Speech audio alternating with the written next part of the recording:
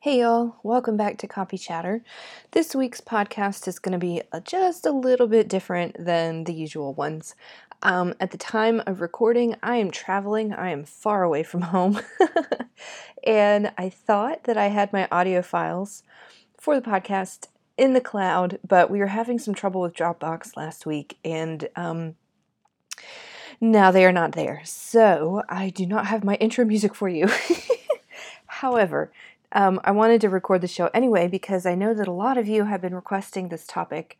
We're going to talk about what there is to do as a freelance writer besides actually writing. So once you go into freelance writing, what are some of the other options that crack open for you? Now, you are listening to Copy Chatter. This is normally where my intro music would be, but this is a podcast all about freelance writing business. We talk about the writing, we talk about the marketing yourselves as a writer, we talk about the mistakes that I see a lot of writers make.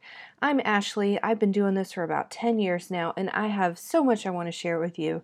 So let's dive in. Now, as I said before, I am traveling this week. My family is on vacation. This is not so much of a vacation for me. This is what we call a working vacation for me. So my husband and my kids and all the other relatives are at the zoo this morning, and I'm getting a lot of stuff done so that I can play when they get home. One of the great things about being a freelance writer is that you don't necessarily have to have like a big office with a big fancy setup. It really is portable. And that is true of your physical location. Really, all you need is a laptop and a notebook, I guess, to do your job. And it's also true in a sense of the actual work that we do. We are not stuck in one place. A lot of my writers, because this is what I teach my writers to start freelancing as bloggers for hire. So going into this whole thing as offering the service of writing blog posts for businesses to use as marketing tools. I always thought that was a great entry point. It's how I got started, and it's great because it's low risk for you, it's low risk for the client, and it just seems like a good starting point. The barrier to entry is fairly low. So this is what I teach. But then I found, as I went along my own journey and as I looked around at the people around me, I got started with freelance blogging. And pretty quickly I was doing other things, including things that were not necessarily even writing at all. And this was back in 2010, and the world looked a lot different back then. There's a whole lot more information out there now about entrepreneurship and working for yourself. There was not so much of it back then. I had to sort of figure it out as I went. And for the most part, I just sort of let myself get carried along by the current. Speaking of currents, you may hear a lot more noise on this episode than usual as well. I don't have my normal recording equipment.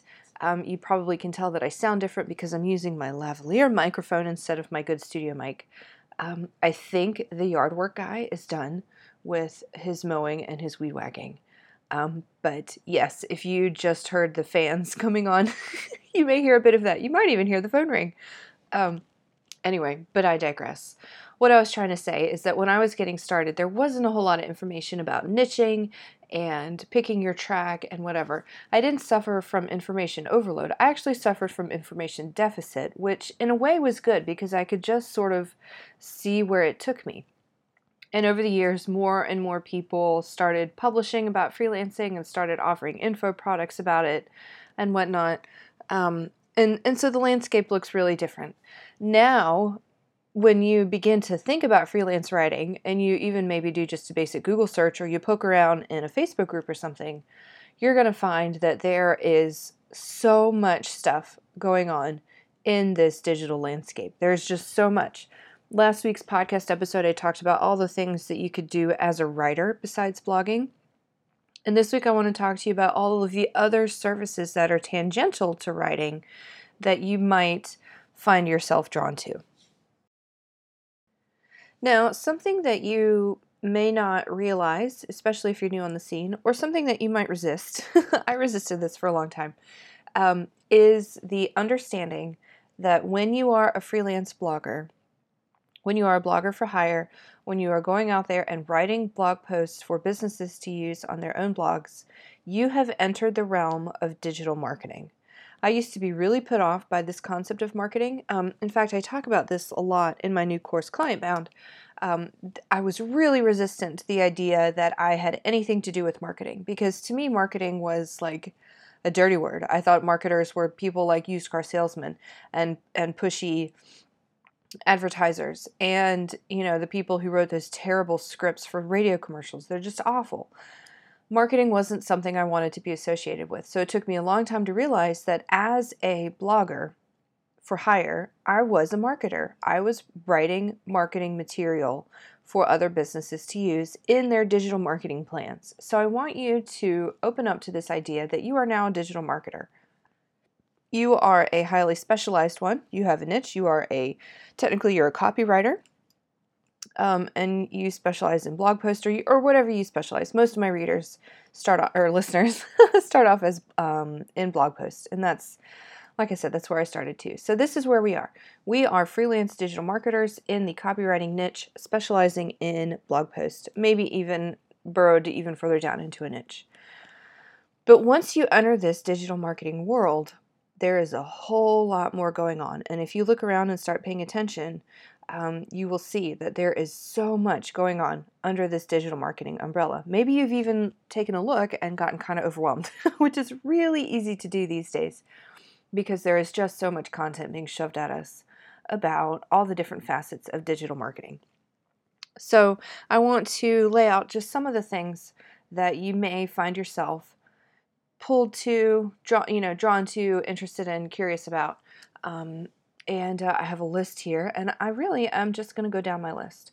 So as a digital marketer, as someone who is familiar with writing, comfortable with writing, one of the things that may be an easy thing for you to move into is Facebook ads. And I know that sounds really funny, but Facebook ad copy is very valuable, and it's very hot right now because a lot of people are running Facebook ads and they don't really know what to do with their copy. So you may find that if you get curious about the ads that are hitting you in your newsfeed, and you pay attention to the ones that you want to click more of and read all of, versus the ones that you just keep scrolling past and that kind of thing, Facebook ad copy is a really interesting niche to get into. Now that I'm running my own Facebook ads, I am realizing just how important this service is and how, kind of special it is. It's a lot of fun.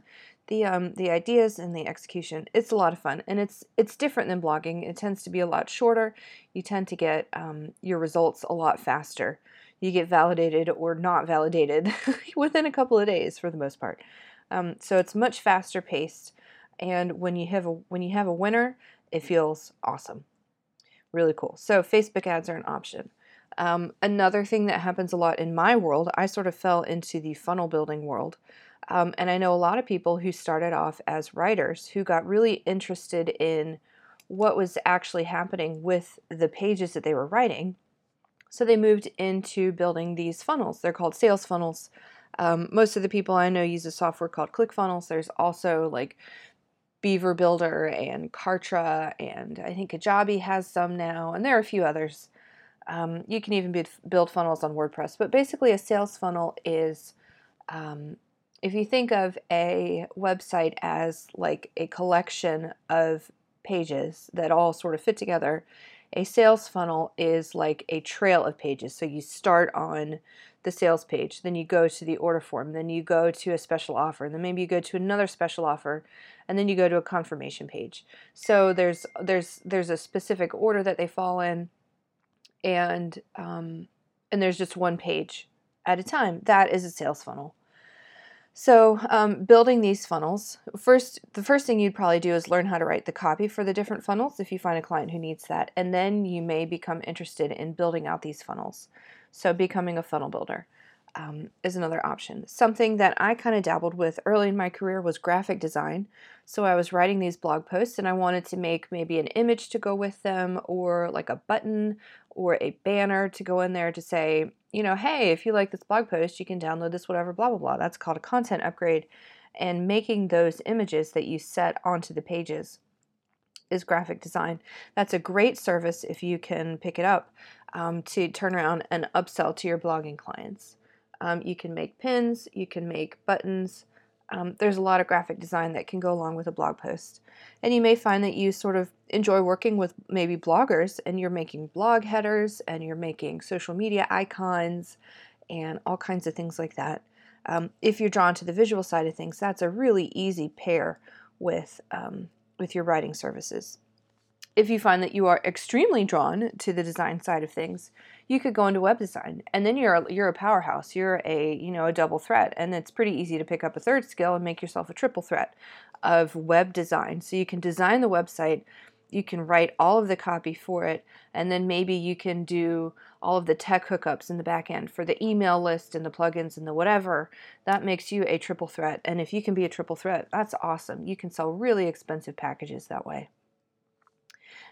Closely tied with web design is what we call development, web development. So the designer is the one who makes things look the way they're supposed to, and the developer is the one who makes the websites act like they're supposed to, if that makes sense. So a lot of designers can do a little bit of coding. Web development is also called coding because you code a website. You type the code in and make the website. You build it from scratch, basically.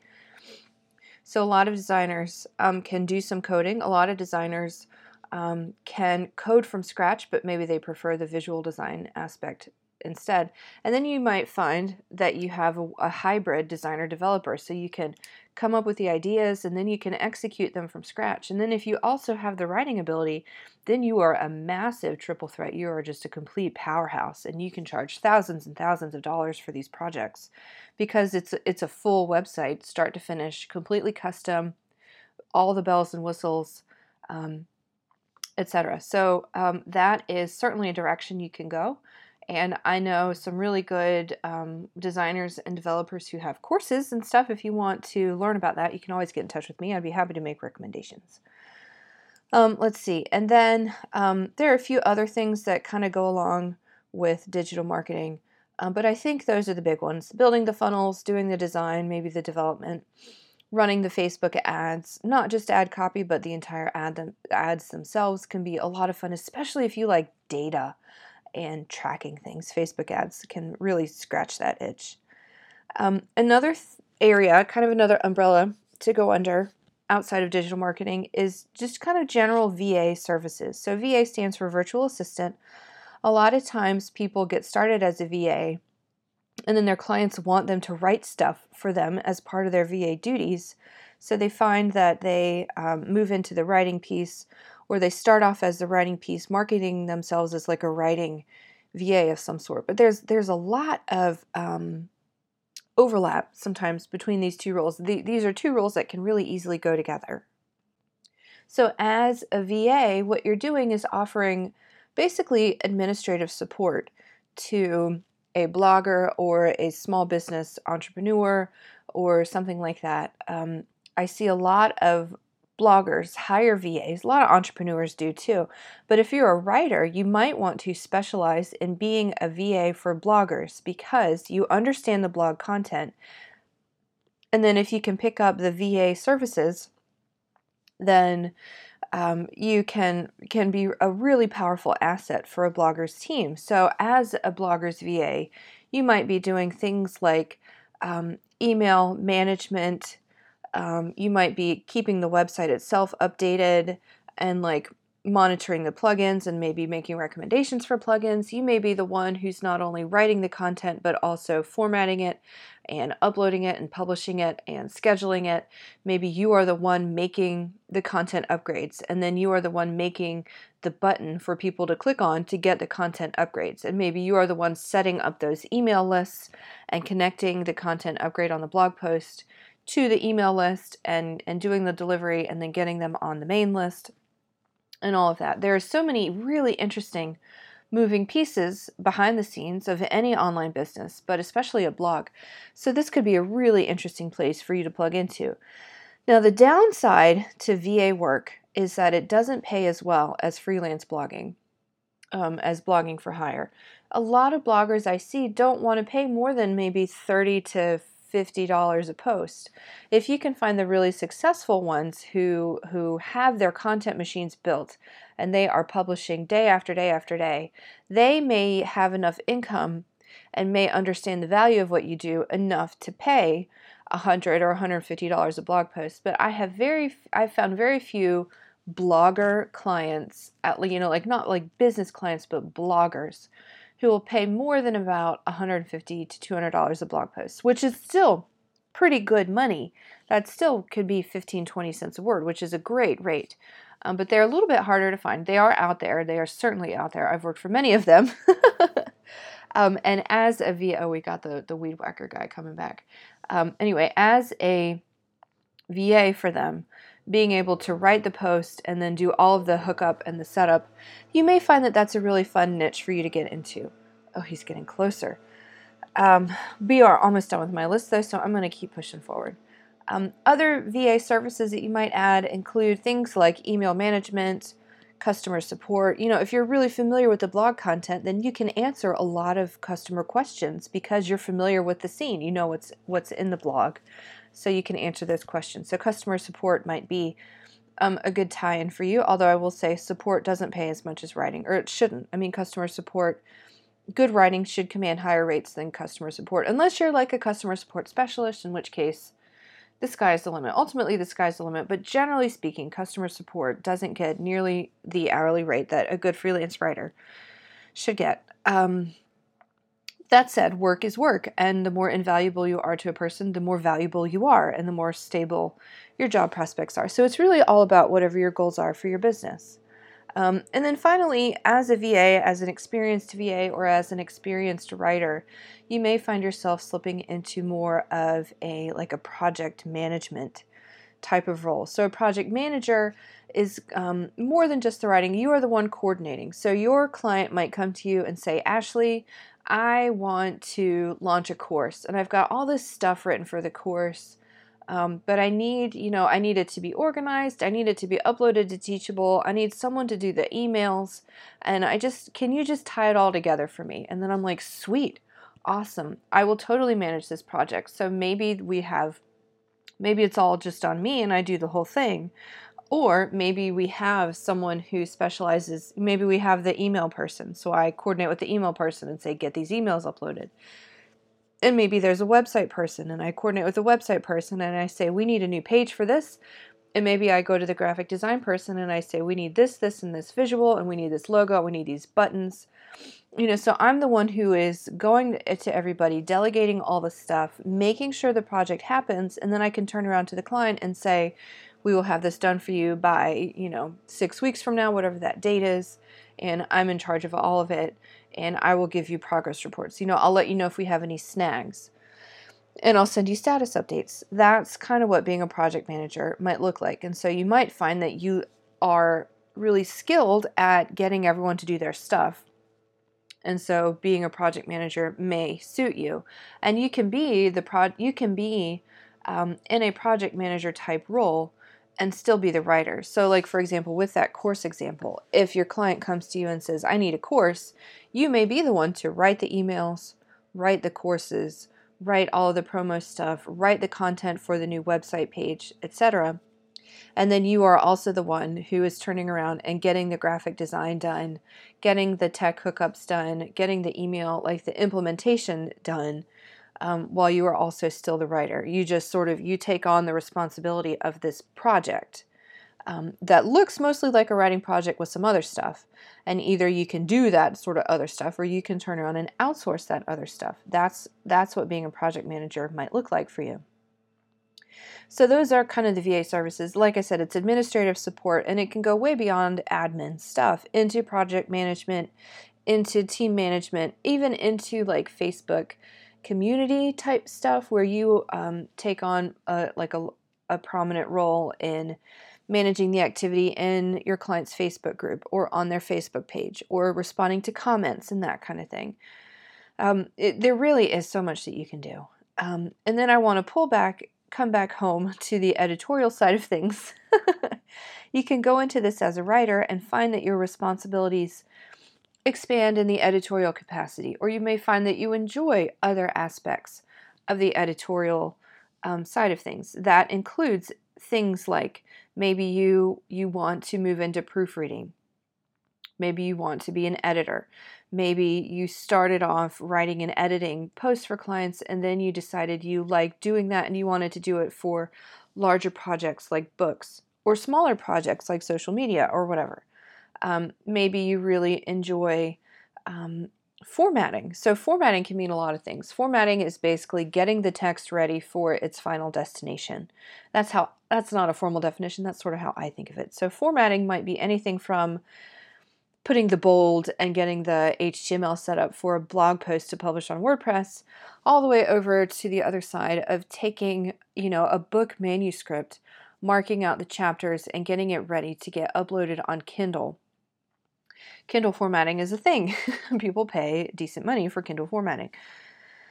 You may find that you like other types. You might like some of the other work that goes along with the writing. I just talked about Kindle, so you might like if you find a client who is into ebooks, you may find that you like the formatting piece and getting it ready to publish. It's kind of like a puzzle. It's sort of like you have all these steps and you have all these things that could go wrong, and you upload it and you see if you got it right. And sometimes you do and sometimes you don't.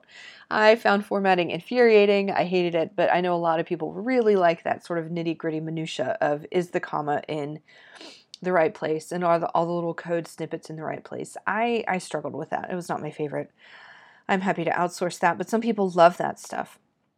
You may find that you really love the process of doing all the peripheral stuff to get a book ready to launch on Amazon. So you like the book description. You like setting up the Amazon ads. Maybe you, I don't know. There's a lot that you can do with the book editing. Maybe you write the manuscript, but then you also get into writing the book description. Now, this is getting back into last week's episode talking about other types of writing that you can do. But there's one other thing I want to mention. I think the main thing I get questions about is, how do I get into editing? And basically, you start offering it. And you find editing clients similar to the ways that you find writing clients.